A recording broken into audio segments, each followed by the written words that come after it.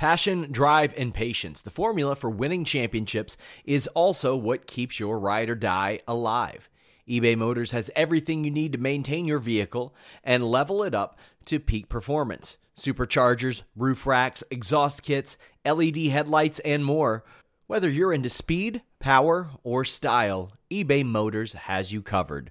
With over 122 million parts for your number one ride or die, you'll always find exactly what you're looking for.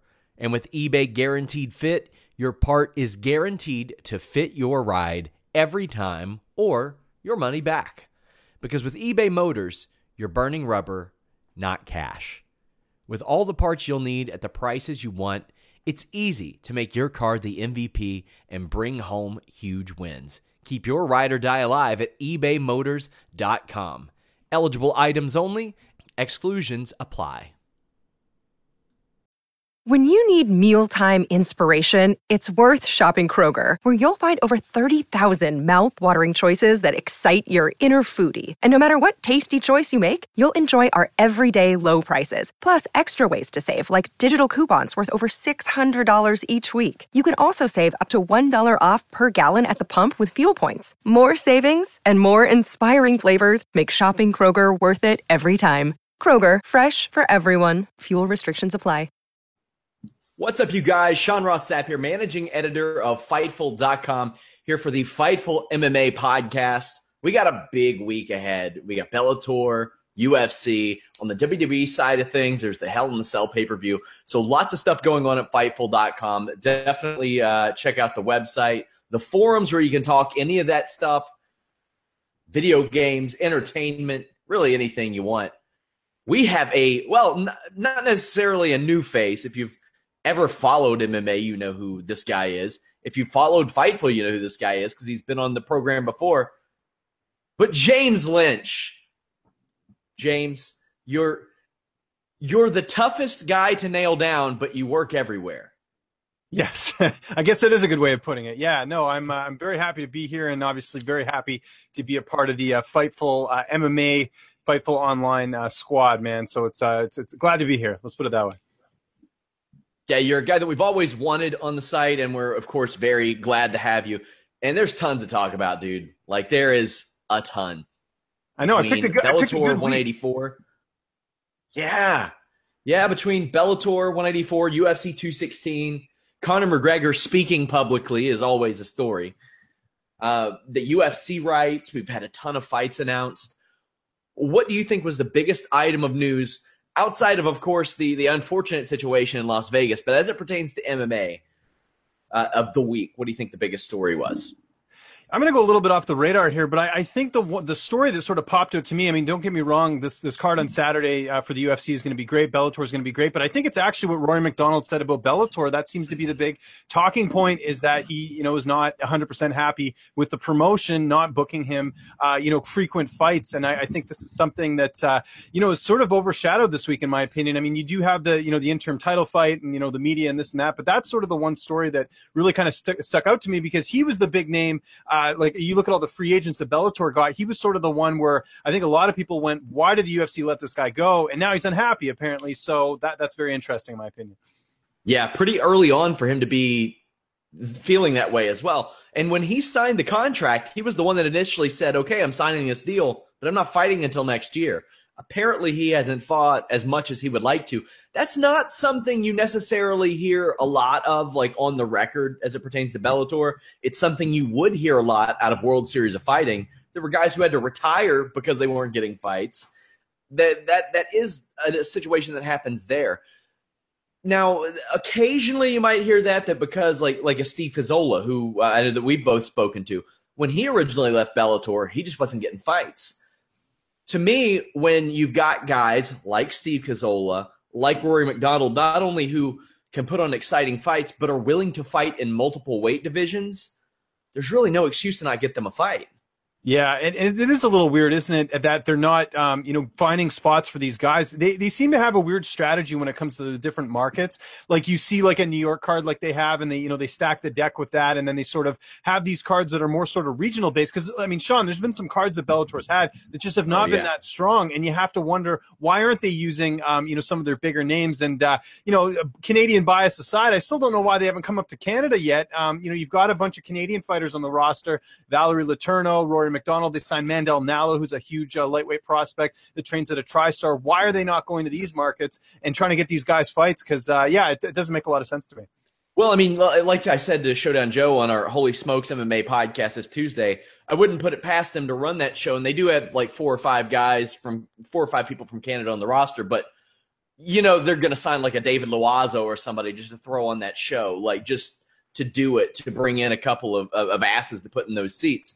I will say that their outlook through the end of the year is a little bit better. I love the show on Friday. I think that is an excellent show. Not only that, they're putting a lot of guys who have history with one another on the same show, which I thought was really interesting. And you got Musashi versus Shlemenko. That's a good fight. And before King Mo fell out, that was a decent fight. They had him booked against McGeary. I was very interested in that. Heather Hardy's on that show, and Heather Hardy's a name that I think that if she had found combat sports 10 years ago, we might be talking about her instead of Ronda Rousey as the one who kind of pushed it into the forefront. But she's a good name. Then they got Bader and Vassell. They got Davis on that show. They got a women's flyweight title fight. Zach Freeman, Ed Ruth. So I think they're starting to do a little bit better. But I'm wondering, like, why did it take 3 years into Scott Coker's run to do this? Because I thought that those types of cards that you spoke about were what they were trying to get away from with when they canned Rebney. Yeah, it is. Yeah, it seemed like you would see a lot more frequency of events. I just think that, I don't know if you've noticed this, but I feel like after New York, they've lost a lot of momentum. I mean, I was at New York for that card. A lot of people were talking about the fact that they were, neck and neck with the UFC in terms of interest. It seemed like a lot of people were really into the Bellator card, as far as the name value on there. And then after that, we haven't heard much. And, they've had a couple cards. I know they had the Campos Gertz, trilogy fight on that card. You can't run that as your follow-up. You can't run. Exactly. Campos Gertz in Thackerville, Oklahoma as your follow-up to New York City. Yeah, like get Rory in there. I know Rory fought in May, but get him on that card. He's your biggest guy. One of your biggest stars on the card. You got to keep these guys active, especially because they're familiar names. If you're a casual fan, you know Rory McDonald because he fought for the title and everything else. And with all due respect to Ben Sargent, I love the guy. He looks like Matthew McConaughey. Sounds like him too.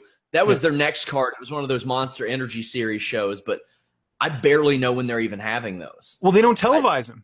They're just they have no. It's like one of those things where I think they just have a partnership. I think it's with like the Motor Speedway or whatever, and they just do these sort of cards that they don't televise, and they happen, and they're mainly cards comprised of guys from a particular scene. I know for this card in particular, that the last one, it was a lot of Valor Fights competitors that were on that card. So that's, I think, sort of a one-off. I'll give them that. They can get away with those. That's fine. But I mean, like you said, you can't follow up a New York card with a very lackluster event like we had with Gertz and Campos, which was actually a pretty good card, but name value wise, it didn't have a lot of interest.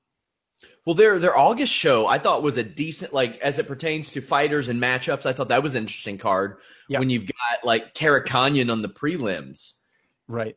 Man, that's a weird guy to throw in the prelims when you have some of the cards that you have. But I think that things are looking a little bit better throughout the end of the year. But with Rory stepping up and saying, "Hey, I'm here to get paid and I'm here to fight," I hope they do that because I want to see these guys fight more than once or twice a year. Cole Conrad retired because this company didn't get him fights and he wasn't making money well enough. I mean, they've had a real problem holding on to their own champions in the past. I don't know if not getting one of your big stars fights is the right way to go. But, yeah, that's an interesting one. And speaking of that 170-pound division, we got a guy in Carlos Condit, and the UFC just last week was like, hey, BT Dubs, I'm back. Let's get a fight going. And he's got a fight, and it's against Neil Magny. Yeah, I'm not a big fan of this matchup. I mean, anytime you watch Carlos Condit fight, you're going to tune in. That's for sure. I guess the thinking here is they want to give Condit, a win, to kind of get back. Nothing against Neil Magny, very talented guy, but this sort of is what this matchup feels like to me. But you're telling me a guy in Carlos Condit, you don't want to give him another brawler, a guy that's really going to, like even like a Mike Perry would be kind of interesting just to put him in there. I don't sort of know the matchmaking on this one other than trying to get Condit a win. But I think if Condit doesn't have that many fights left, I mean, it sounded like he was going to retire after the last fight. You give him these exciting highlight reel fights, and I don't really think Neil Magny really screams that to me. What do you think? I definitely don't think he's a given win. I'm done guaranteeing that people are going to beat Neil Magny at this stage because, man, the guy keeps finding a way to make himself relevant and make himself a threat. And against the Carlos Condit, where we don't necessarily know where his motivation is at, he hasn't won in 2.5 years. Mm-hmm. Before that, he beat Martin Kampmann, but he's got 2 wins in 5.5 years. So, and now that can be disputed because many people think that maybe one of those fights, a couple of those fights. Lawler, I thought he beat Lawler personally, yeah. But So I mean, he can hang in there with anybody, but still, I say that, and he didn't hang in there with Damian Maia. He got submitted right quick and then disappeared, fell off the face of the earth for over a year.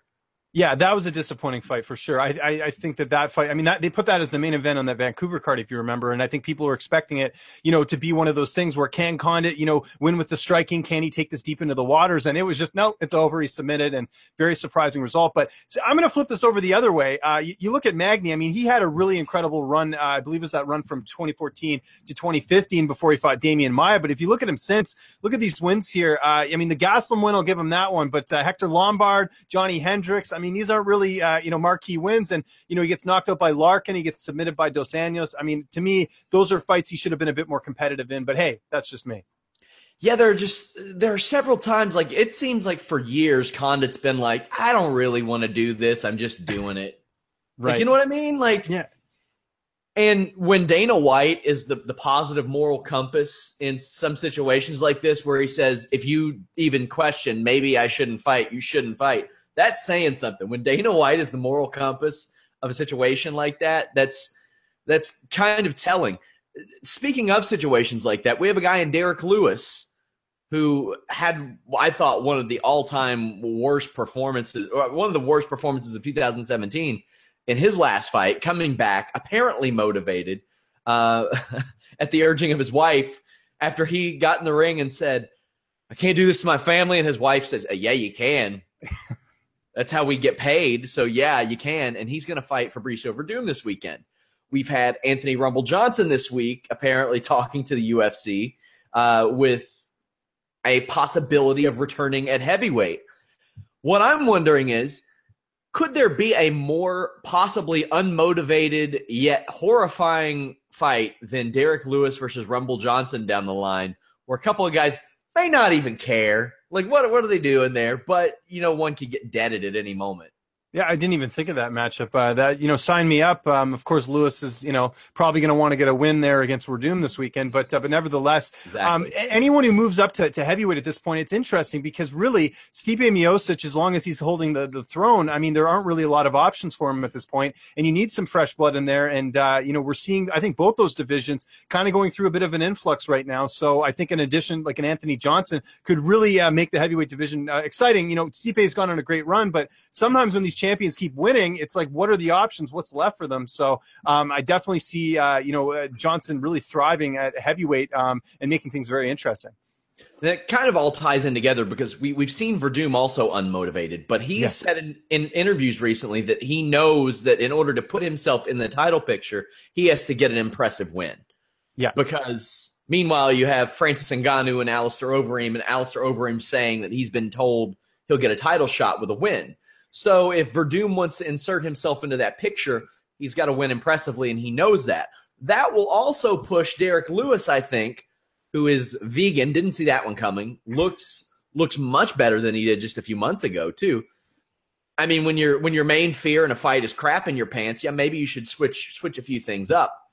But we got Derek Lewis, who has had problems with motivation, facing another guy who has had problems with motivation, but says that won't be an issue this Saturday. But, then again, like, how can we take Fabricio Verdum's word? His signature expression is a troll face. So yeah, exactly. No, there's not exactly. So many question marks. Oh, big time. This is a really interesting matchup. You mentioned the fact that, Verdum, not motivated at times. So how about we talk about his age? He's 40 years old. I mean, at some point, he's got to slow down a bit. I don't really think he looked that way in the Overeem. I mean, Overeem won the last fight, but it was a close matchup. It wasn't a total blowout. He can still compete at this level. I mean, there is a point with certain, like, I look at someone like Jacare Souza, for example. I think his age is catching up to him now. We'll find that out when he fights Chris Weidman. But I think that when there's a point where a fighter's, age sort of comes into play. I don't think it'll be in this fight. But one thing we didn't even talk about Derek Lewis is the work he's done, with Hurricane Harvey. And, he estimates that he's helped over 100 people. How did that impact his training? I mean, seriously, if he's going into this fight, he's taking time away from training. I mean, and even just the stress of dealing with that's got to be taxing on him as well. So I wonder if that's going to play a factor in this, or maybe it's the opposite. Maybe seeing all that happen, that's a motivator for him in this matchup. For him to go from that to the scene in Las Vegas. Yeah, I'm sure that was, it's got to be a roller coaster of emotions for the guy. And hats off to Derek Lewis for doing that. It's sometimes controversial in the things that he says, but that is like the stories that I've heard in regards to him, even the ones that he's told, are very inspiring, very awesome. It's very cool to see him stepping out in the middle of a fight camp and doing stuff like that. Yeah, Frankie Edgar, go ahead. Sorry. Oh, no, I was just going to say he's quite the character. I mean, the heavyweight division needs a guy like him with some personality. If you think about it, there isn't really any guys, that are sort of really standing out in that regard. And Derek Lewis is a very important part of it. But anyways, Frankie Edgar, you're saying. Well, yeah, I mean, we can talk about the heavyweight division a little bit. We're starting to see a lot of new blood, especially in the UFC's official rankings. You got Junior Albini, which I think is one of the greatest stories today going in pro MMA. Didn't get paid for his fights until he got to the UFC. Curtis Blades is broken in. You've got Tybura. You've got Alexander Volkov. You have some new names. Now, some of this is because USADA has kind of pushed a few names out of there. Mm-hmm. Arlovsky and Brown shouldn't be ranked, but there they are. But you're starting to see some new blood, but in that, there's often this feeling of like, maybe the names aren't as big, and you're going to have that until anybody gets used to it. But what do you think of some of this new blood here? And you could say the same thing for the light heavyweight division. Yeah, no, the divisions are very similar. I think that it's just one of those things where you're going to have matchups where, it's going to be opponent that fans know against opponent that fans don't know.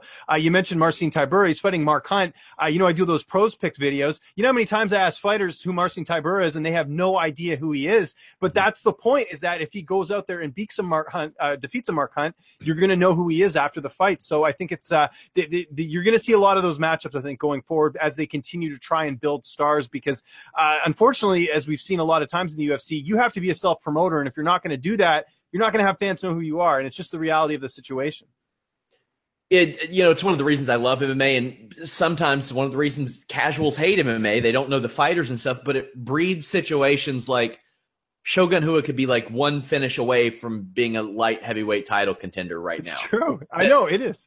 It's so weird, man. That's just such a weird situation to be in 2017 when people thought like he was done at one point. Yeah. So that's pretty cool. I mentioned that Bellator show coming up this weekend. I've been singing the praises of Steve Cazzola all week, and I think Carrington Banks they are the right challenge that one another needs. Yeah, no, I completely agree. And there's a lot of really good prospects in Bellator that I'm hoping the promotion will really put some stock into. I don't know if you saw the news yesterday. Logan Storley going to be back in action. Logan Storley is just an outstanding wrestler. He's got a fight coming up here soon. But this is a great matchup just because you're going to have it's going to be one of those fights where the winner is really going to propel themselves up the division. The loser, not necessarily, but the Bellator needs to start building prospects. One of the things that a lot of people don't want to talk about in the Scott Coker era is his inability to build new stars. And you see a lot of times, like, they'll bring in like an Ed Ruth or some of the high level wrestler guys, like Aaron Pico. Well, Aaron Pico's a different example, but someone like Ed Ruth, they're very far away from achieving anything great as far as superstar status. So they've got to focus on these undefeated guys. You mentioned Steve Cazzola. You and I have both interviewed him. We just need everyone else to see what this guy's made of, because he really has all the tools of being a superstar in this promotion. He's great on the mic. He's obviously obviously a great fighter with the 8-0 record. I really hope they capitalize on this. And, if he does beat Carrington Banks, give him a top flight opponent, give him a veteran, give him someone that people would recognize like a Josh Thompson or something like that, and get the ball rolling and try and build this up, because it's important, to do that and to give these guys good opportunities. I always look back at the Michael Chandler, Eddie Alvarez fight. Nobody knew who Michael Chandler was other than him winning the tournament, and he beat Eddie Alvarez, and everyone knew who he was. So those are the type of fights you need to sort of build stars in your promotion. All of us who have covered MMA know what it's like when CJ Tuttle throws a guy your way, Bellator PR guy. You get him on there, and you hear him eating on the other end of the line, or they kind of mumble, and they're like, yeah, good weight cut, good fight camp. But then you hear a Steve Cazzola, and he's energetic, and he's happy, and he's outspoken, and he straight up told me, he's like, I'll fight at featherweight, I'll fight at welterweight, I'll fight at lightweight. Just give me the date, the weight, and who I'm fighting, and I will finish the fight. That's pretty cool. And I think Carrington Banks is the right kind of challenge for each other, because Carrington Banks is a good prospect too. And if Carrington Banks can weather the Steve Cazzola storm, and Steve Cazzola can weather the Carrington Banks storm, or vice versa, that's a good thing. One of the things I do like about Bellator, like the only way that they can build names is to get them early before they even have UFC interest. And they've done that with like the Ed Ruths and stuff like that. But also the Russians, like they used to have this great crop of Russian fighters, and they've been alienated and almost non-existent at this point. Well, I think part of that is the Spike TV model, where they want guys who can speak English. Like, I don't think, to be honest, if I'm Bellator brass, you want Darian Caldwell winning that fight, because he's got some personality. He speaks well on the mic. Eduardo Dantas, if the guy could speak English, I'm sure he'd be one of the biggest stars in Bellator. But unfortunately, it's a Spike TV audience. So you need those guys with the personality. And I'm with you there. I mean, it would be great to see them really sign some talented guys outside, but I think that's why they avoid that. And that's why we don't see that. Like the Rebny days, where you had like a Tiger Sarnovsky, or like I'm just trying to remember some of the names they had back then. Yeah, Ivanov. I can't believe they let Ivanov go. Yeah. They had some really interesting talent that they just sort of never really capitalized on, or I think they hoped would lose, or they'd, I know in some cases, like, they'd, fight some guy and then they just cut him loose because they're just like, we have no use for you, rather than keeping him around and letting him develop. Darian Caldwell, the frame on that guy for 135. Yeah. It's crazy. Longer reach than undefeated heavyweight Daniel Cormier. Yeah. Yeah, it is pretty incredible. And one of the things with him that, people don't, I guess, they don't really look at, you look on the resume, he's got the one loss, but that was a fight he was winning and he just got caught. So, people sort of don't think of him as, maybe this big prospect, but this is a big fight for him. And obviously if he wins the title, he's going to be, high up there. But this will sort of make a statement for Bellator fighters in general as far as where they belong. And I think Caldwell and Dantas are two of the talented guys who could very well be in the UFC, in my opinion. There's a lot of like sub-story to the Strauss, Curran, Timanglo, Caldwell fights, because Strauss and Curran have a storied history with one another. Timanglo and Caldwell have history with each other, as you mentioned. Like, Caldwell obsessed over that loss and had to get it back and got the win back immediately. I'm interested to see how they respond. Each of these guys respond with one another on the show. Now, I never want to see Strauss and Curran fight again. Like, nobody does, except for maybe them. I don't know. No, I don't think Strauss does. Strauss told me he was just thrilled to be fighting somebody who wasn't Pat Curran or Pitbull. Like, at this point, he felt like his career got into a rut because he was fighting the same two guys for years and years and years.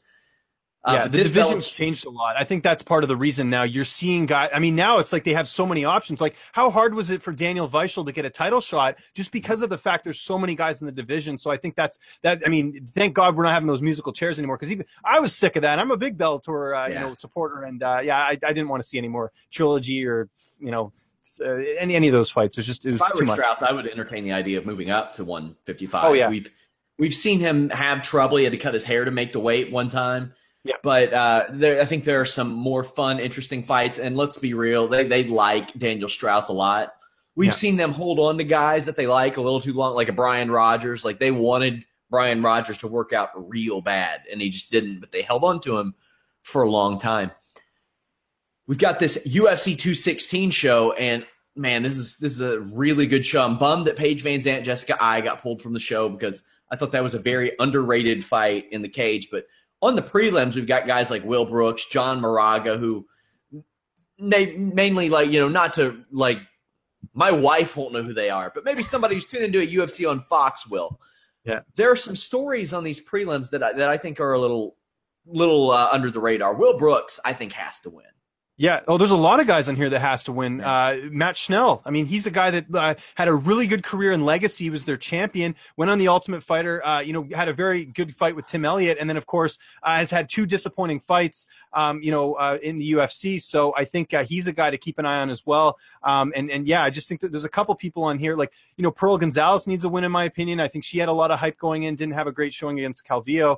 There were a lot of aspects of that fight. I mean, she wants her name to be tied to something else besides Implant Gate. Yes, that too. Again, the gravity of that. I mean, how is she going to? I think we're really going to see her. No pun intended. The gravity. Yes, exactly. But I think we are going to see, a much better fight from her this time around without all those distractions. And she's buried pretty hard on the prelims here. So it'll be interesting to see sort of what they go with.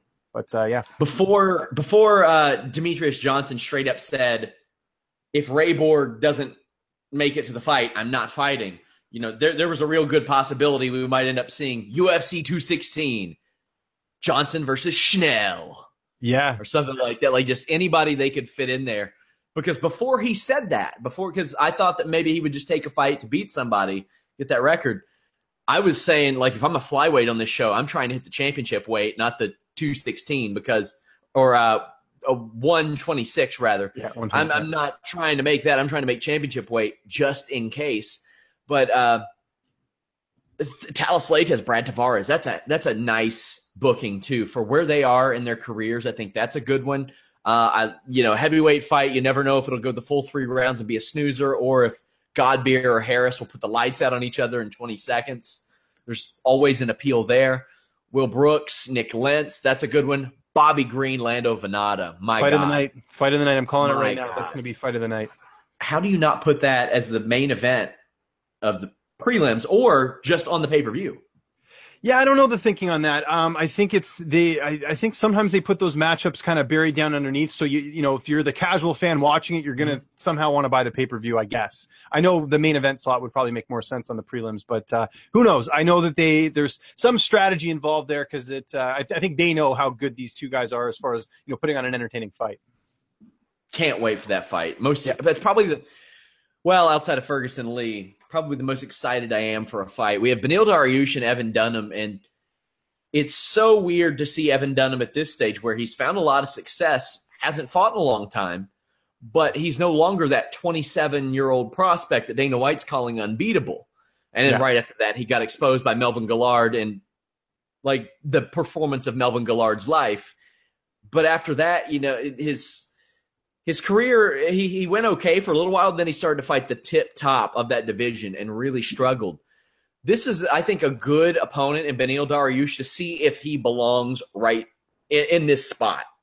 Yeah, and I think it's one of those matchups where both have sort of been disappointing. Dunham is on a 4-fight win streak, but if you look at his career throughout, I mean, he's had those big fights and he hasn't come through. And Dariush, I mean, 2-2 in his last 4 fights. Granted, look at the opponents he was fighting, but again, a guy who I think a lot of people felt like was going to be a contender, and he really just hasn't lived up to that. He's had a couple setbacks. So really, it's can the veteran still remain relevant in the lightweight division, or can this prospect really show that he does belong there as well? So I'm very intrigued by that matchup, and I see a lot of people. I know Dariush is the favorite in this fight. I think Dunham might pull this one off, to be honest. Would this be the biggest win of Dunham's career? And it's weird to say I gotta look back. Maybe. I mean, he should have beaten Shirk.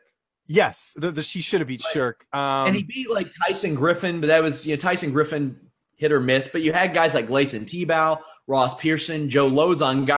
When you need mealtime inspiration, it's worth shopping Kroger, where you'll find over 30,000 mouth-watering choices that excite your inner foodie. And no matter what tasty choice you make, you'll enjoy our everyday low prices, plus extra ways to save, like digital coupons worth over $600 each week. You can also save up to $1 off per gallon at the pump with fuel points. More savings and more inspiring flavors make shopping Kroger worth it every time. Kroger, fresh for everyone. Fuel restrictions apply. Guys who always hang around, but Beneil Dariush has been pretty solid throughout his UFC run. This might be because No, This I might agree. be the biggest win of his career, but because he lost to TJ Grant, Dos Anjos, Cerrone, Barboza, the top of that division, he has run into a lot of trouble with those guys. And like I said, the Melvin Guillard fight, I feel like if Melvin Guillard had fought any human being on that night, he was going to win. I've never seen him look better. There was no stopping him on that night, and I thought that Dunham rebounded very well. But he's been out of the cage for over a year, and he's 35. Dariush has shown some glimpses of brilliance, and then lost to Barboza. That's going to happen in Brazil. Yeah. You're going to occasionally run into a knee from Barboza in Brazil from time to time. But yeah, Chiesa, he was winning that fight, and then he got caught. He's had a couple fights like that, like the Ramsey Nijim fight. Remember when Ramsey knocked him out? I mean, I forget what type of the betting odds were on that. But Abu Dhabi.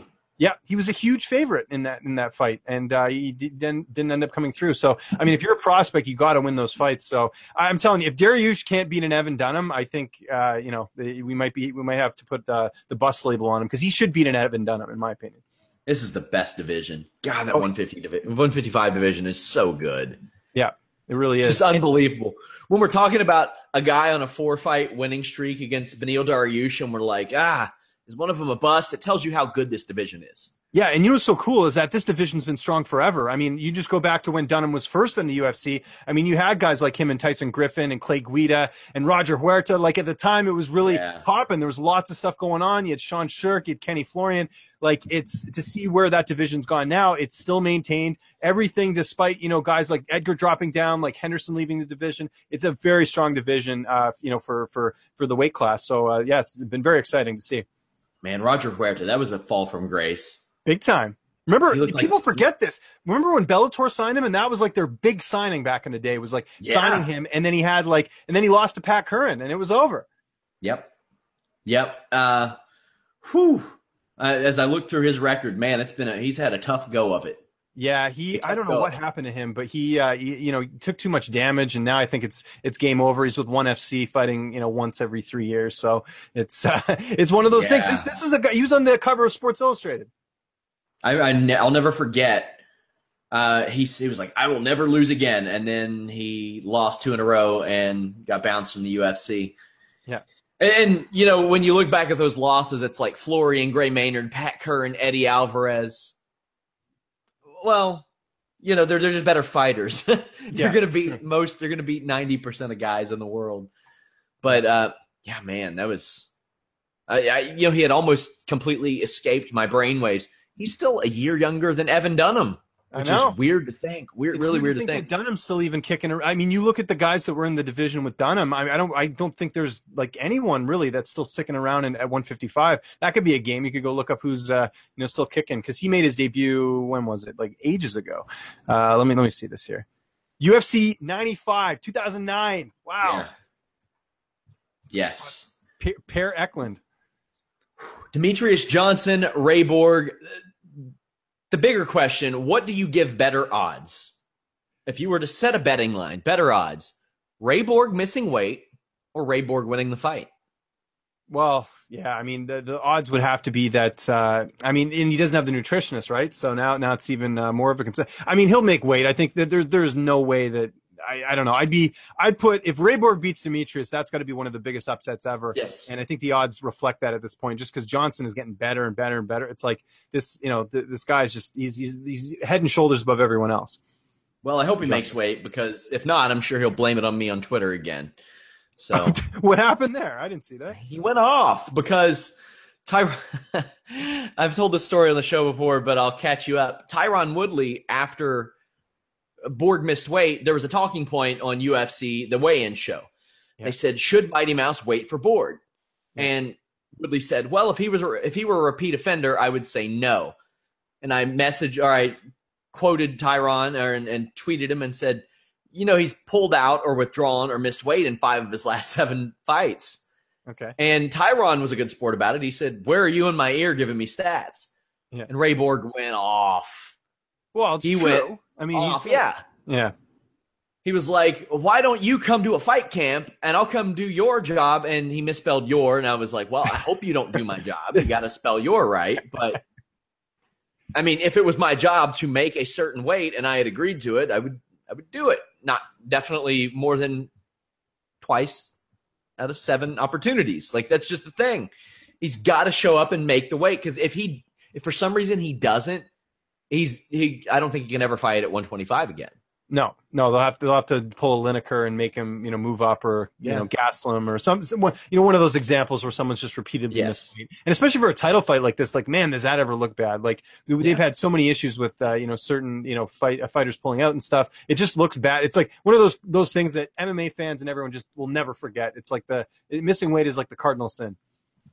Yeah, and he's a talented dude. I don't think he can beat Demetrius Johnson. No, I don't know if anyone can, unless someone from 35, meets him or he moves up.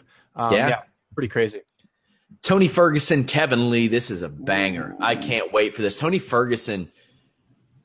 You talk about turning lemons into lemonade. Is this guy? Every time he's like in a disadvantageous position, he'll like roll out of it or cartwheel out of it or do something and wind up Darce choking somebody.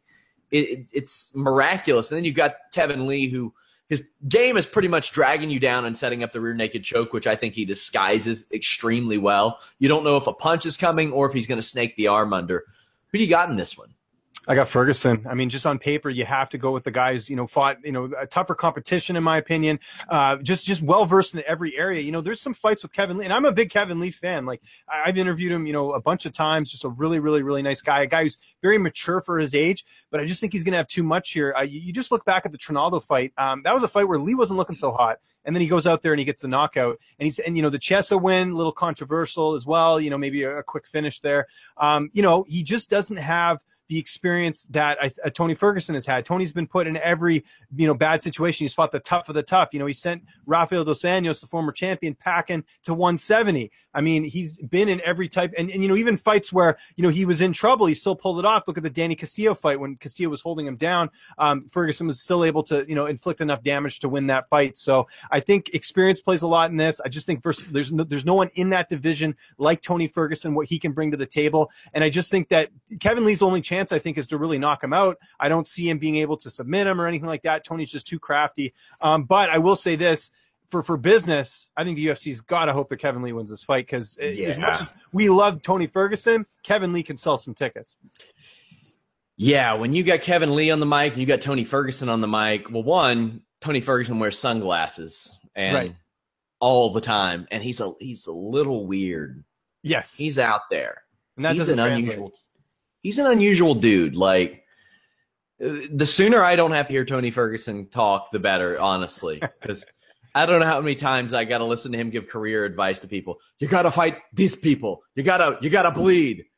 Yeah. You got to look through a telescope and see your future. You got to do it. I don't want to hear that anymore. I'm so beyond that. Yeah. I'm so beyond it. Man, he's such a talented fighter. Such a good fighter. I hate that we didn't get to see that Khabib fight, but I'm not as pumped for this, but I think it's going to be good. What kind of business do you think this UFC 216 show does?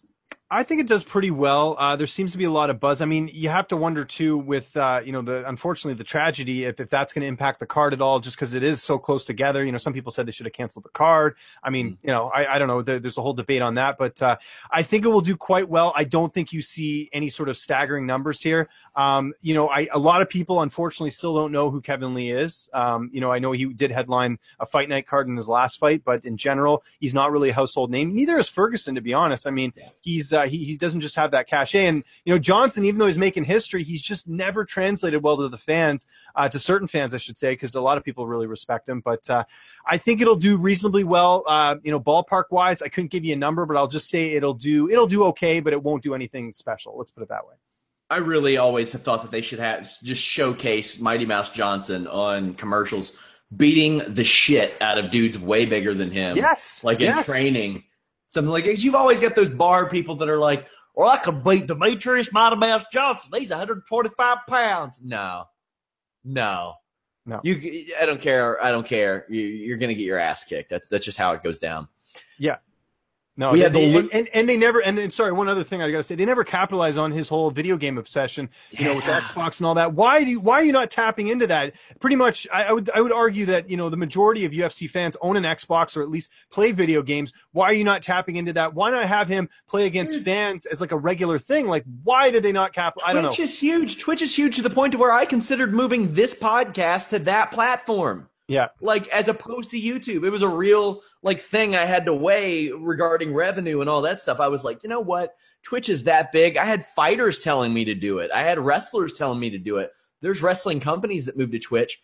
I'm sure that they could capitalize on that. There's just, for some reason, there are just some companies that are behind on certain things, and I don't know if UFC quite gets it about the video game thing. Maybe there will be one, not ahead of the time, one mind in that company that steps up and says, okay, we should do this. Let's hop on this. But until then, it's really unfortunate that they haven't, because, Ronda Rousey was promoted for a long time as, can she beat up Floyd Mayweather? Yeah, that was a talking point. That was a talking point. Yeah. That was a thing. Yeah. Man. So weird. And we've got this looming Conor McGregor implication over this show. What do you think the fact that he said, now he watches everything. Let me just say that, get that out of the way. He watches everything, guys. He just doesn't always publicly say, I'm watching this fight. But the man watches almost every bit of UFC content he can get a hold on based on my interactions with him. What do you think it says that he publicly went out during one of his media appearances and said, okay, maybe these two guys are worth looking at, when before he had never uttered Tony Ferguson's name, really? I think it's to just to keep himself relevant. And I also think UFC is probably like, hey, do you mind mentioning this? We got a pay-per-view coming up, and the last time you tweeted something or, whatever, it broke records on Twitter. So just kind of help us out with this one. We let you go do the boxing thing. Come on, just meet us halfway here. Well, it's like, if Ben Affleck, Tom Brady, Robert Kraft, Mark Wahlberg, Guy Fieri, Flea, Anthony Kiedis, none of those guys want to tweet about the company they technically own part of. Might as well have that Conor McGregor dude do it. Maybe Mark Wahlberg gave him his shares after all. Yeah, and just on that note, what you can't take what Conor says for face value. I don't think he fights. I don't know. I think it's the Diaz fight, and then maybe something else, and then I don't know how much longer he's going to be in this. But I'd be very surprised to see the winner of this fight Conor. And I also think when he says stuff like, "Oh, I'll fight Khabib in Russia," that's never ever happening. No, ever. How comfortable would you feel putting a lightweight title on the line against Nate Diaz? And I don't say that because of any he's not worthy. It's, would Nate Diaz ever fight again?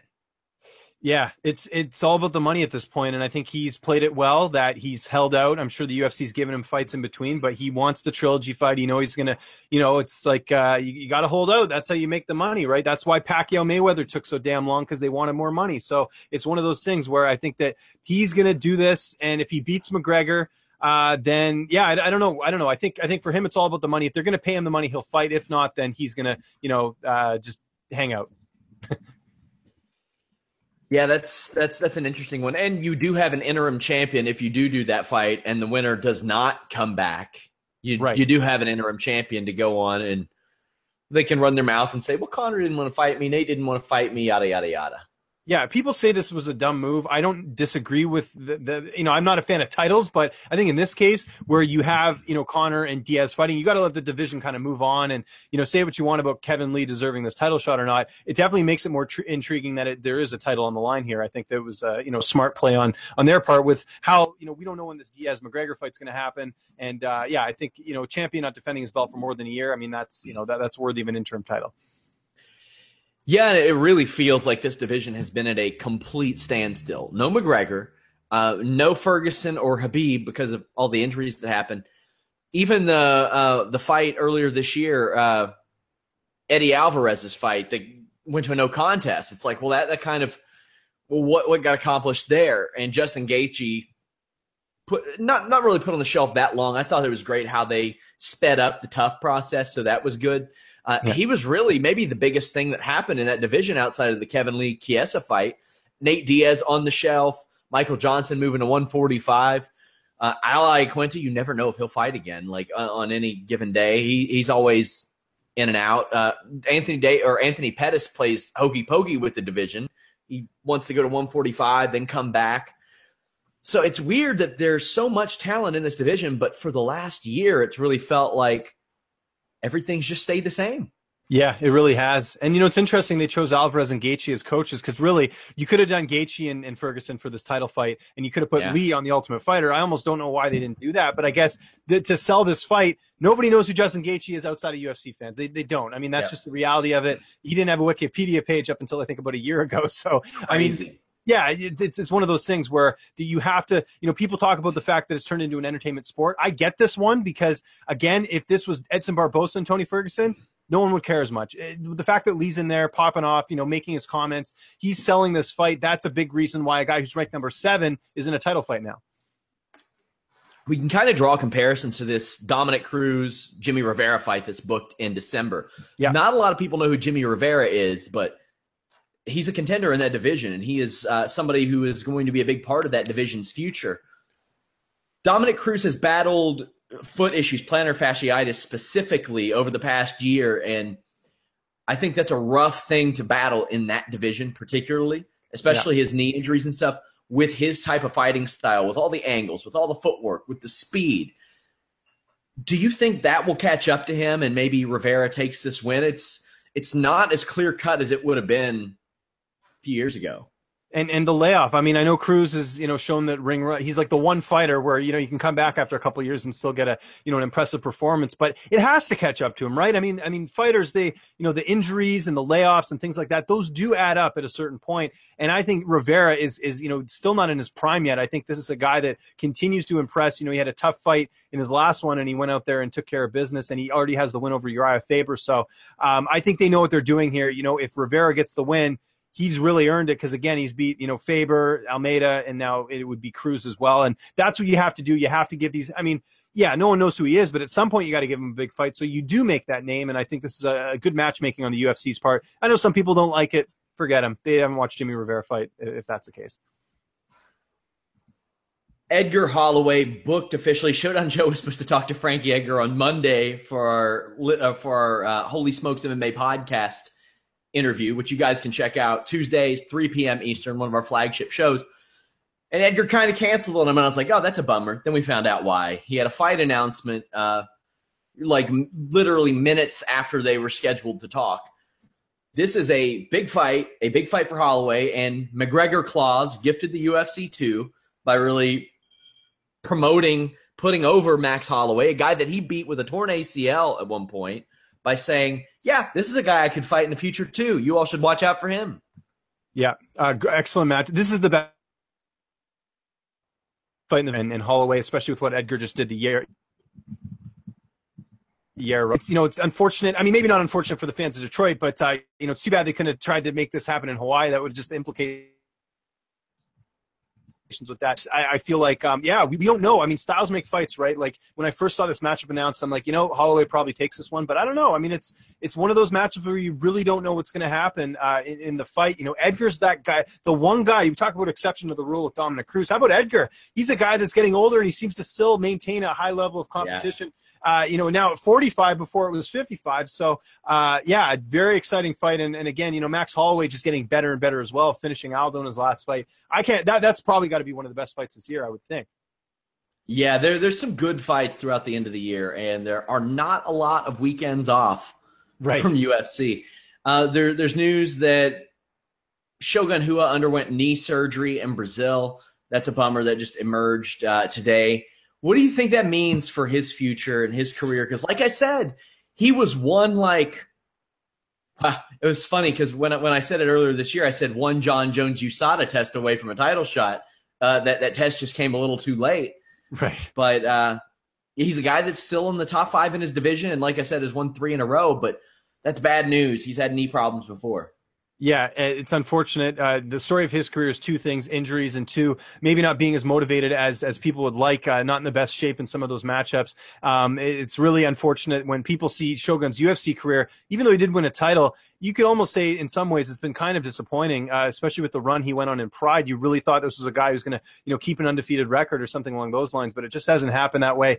If he's got another knee surgery, he's got maybe a fight or two left, and I think that's it. And and again, with this division and how few contenders there are, he could come back and get a win over someone and really make noise. And they should do the OSP rematch, but who knows if he'll be able to wait that long, depending on how long the surgery is going to take him out. But I think we're going to see maybe 1-2 more fights at a Shogun, and that's it. He's going to head off back to Brazil. Before we go, I want to talk about the funny trajectory of some Ultimate Fighter cast members. Perfect. If in 2014 I were to come up to you, James, and say, in 3.5 years, Jessamyn Duke's going to fall out of the UFC, but she's going to be involved in an integral WWE storyline. And so will Shayna Baszler. By the way, that Matt Riddle guy who was on Tough and smoked himself out of the UFC, he'll be the hottest thing in independent wrestling. Oh, by the way, Roxanne Modafferi, she may be the odds-on favorite to become a UFC champion in 3.5 years. What would you have said to me? I would have said you're crazy. I would say, what the heck's going on? I mean, it's so weird how all those situations have sort of unfolded. I mean, Jessamyn Duke has had one of the worst runs in the UFC. Not to the fault of her fighting tough competition. She just did not perform well.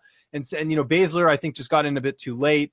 Good for them for finding something outside of that. And for Matt Riddle, same thing. I think Matt Riddle was just one of those weird cases where the UFC just had this. I don't think they liked him, and they the whole marijuana thing and. They booted him out, but it's a shame because had they just stuck with him like they did with like a Nick Diaz, because Diaz did a lot of who knows where he could have been at this point because Riddle's very talented, but hey, he's made other roads and found other success. He's one of those guys I think has shown that he can be successful at a lot of different things. So MMA, never a dull moment in MMA, Sean. Honestly, right? It does not surprise me at all to hear of weird things like this.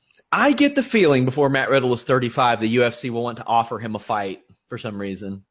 I think he'll probably be in Bellator too. Yeah, I think he'll be in WWE by then, and they'll be like, "Oh, hey, let's fix this bridge that we burned. Let's get that ready." The Jessamyn and Shayna thing, good for them. I'm glad they found an avenue. I think that training with who they trained with after they left their local areas really, really hurt them. I think he hurt a lot of people, honestly, Ronda Rousey included. So glad to see that they're finding something else. Fightful broke the news of Ronda Rousey training in pro wrestling. Glad that she's going to give that a try too, because I think that her judo skills translate very well. There's stuff that she could do that will look fantastic in a pro wrestling ring that wrestling fans have never seen before. Yeah, and the name value that she still holds. I mean, you go on Instagram, there's still people posting photos of her all the time, and she's not even fighting. It's crazy. And we're seeing the crossover happen a lot. Like a lot of people are looking at Matt Riddle specifically and saying, okay, this is something I can do. Stephan Bonnar is going to wrestle on Impact's biggest pay-per-view of the year in a couple weeks, or in a few weeks. Against King Mo, ironically, and Bobby Lashley. Those three are a couple of crossover guys. Tom Lawler, you've seen a lot of people do that, so I think that's a good avenue to go. James, anything else you want to address before we go? No, I think we pretty much covered it as far as all the news goes. Again, great weekend of fights. I'm really looking forward to it. I hope all our listeners here enjoy the festivities because, this again, we just talked about the UFC card. We didn't even talk one matchup. Just quickly, I'll mention just because I'm so excited. What a great fight that's going to be on Saturday. Sorry, you cut out a little bit. Which one? Oh, Tom Duquesnoy and Cody Stamann. Oh yeah, my God, that's a tale of two prospects right there. Two big prospects. And this will be one of those fights that kind of derails a guy for a little bit, but it won't surprise me to see the loser of this fight like reel off 5 or 6 straight wins after this. Kind of reminds me of Carrington Banks and Steve Cazzola, same sort of thing, two really, and I don't mind these fights. Sometimes people say, oh, you're killing a prospect. Sometimes that's what you need to do to get a guy that much faster to the top. And I'm a fan of that matchup for sure. And again, don't sleep on Cody Stamann. Never been finished in his career, and he's got that 15-1 record. So he's no slouch. The cream rises to the top eventually. It certainly does. Yeah, for sure. Guys, of course, we have live coverage and discussion of Bellator, UFC, and WWE Hell in a Cell all this weekend, Friday, Saturday, and Sunday. You can go to our forums. You can go to the live discussion page where I'll be talking as well. Of course, our Twitter, at Fightful Online and at Fightful MMA. Live post-UFC 216 podcast with myself and Showdown Joe. We will also talk the Bellator show. And, of course, the post Hell in a Cell show. Guys, if you all don't mind, share our stories, Reddit, Facebook, Twitter, anything like that helps. We're still a very young site trying to get out there. But, James, we are so happy to have you aboard, my friend. I'm so happy to be aboard. I'm so glad this all worked out. And of course, you know as well, I'm going to be full-time freelancing. So I'm going to have lots of time, lots of content to be contributing to the site. I'm so thrilled about this. I've been a big fan of Sean and the site in general for a while. So it's just cool that we can finally join forces. And your listeners definitely got to check out. I'm going to be doing a lot of interviews for the site, and can always follow me on Twitter at Lynch on Sports. I got to plug that, of course. But no, it's a blast, man. I can't wait. I've told Jimmy for a long time, and I was like, this guy is the next Ariel Helwani of MMA journalism. Like, you tracked, I mean, to the point to where, like, there were guys at Bellator NYC who were like, I'm only talking to James because he's the only one that was considered enough to talk to me before. Like, you have a real knack for that. Also, little did you know that when I was in Canada, you were on our reality show, The Ultimate Writer, where everybody who actually showed up to dinner got a job with Fightful. Yes, and you were the only one. So that's true. Yeah, and now you got an even better excuse to come back up to Toronto. Now there's two people, Well, I guess I was already here, but we got to, we'll definitely do something up and come back. Unfortunately, the Jays are not playing right now. It's they didn't make the playoffs. But what are you gonna do? Hey, you know what? It's hockey season. I'm trying to force myself to be a hockey fan. Okay. I like the Blue Jackets, but I feel this connection to Toronto, the city of Toronto. It's a wonderful city. Yeah. So I will be back there. But, guys, make sure you follow James at Lynch on Sports, correct? Yes, you got it. LYNCH. Follow me at Sean Ross Sapp and follow us at Fightful Online. Until next time, guys, we are out.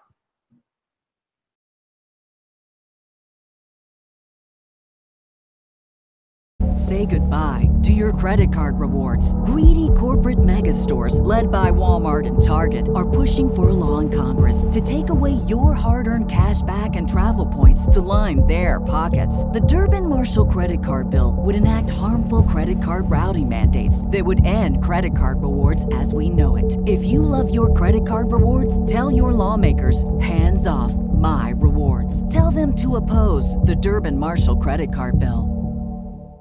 This is the story of the one. As head of maintenance at a concert hall, he knows the show must always go on. That's why he works behind the scenes, ensuring every light is working, the HVAC is humming, and his facility shines. With Grainger's supplies and solutions for every challenge he faces, plus 24/7 customer support, his venue never misses a beat. Call quickgrainger.com or just stop by. Grainger, for the ones who get it done.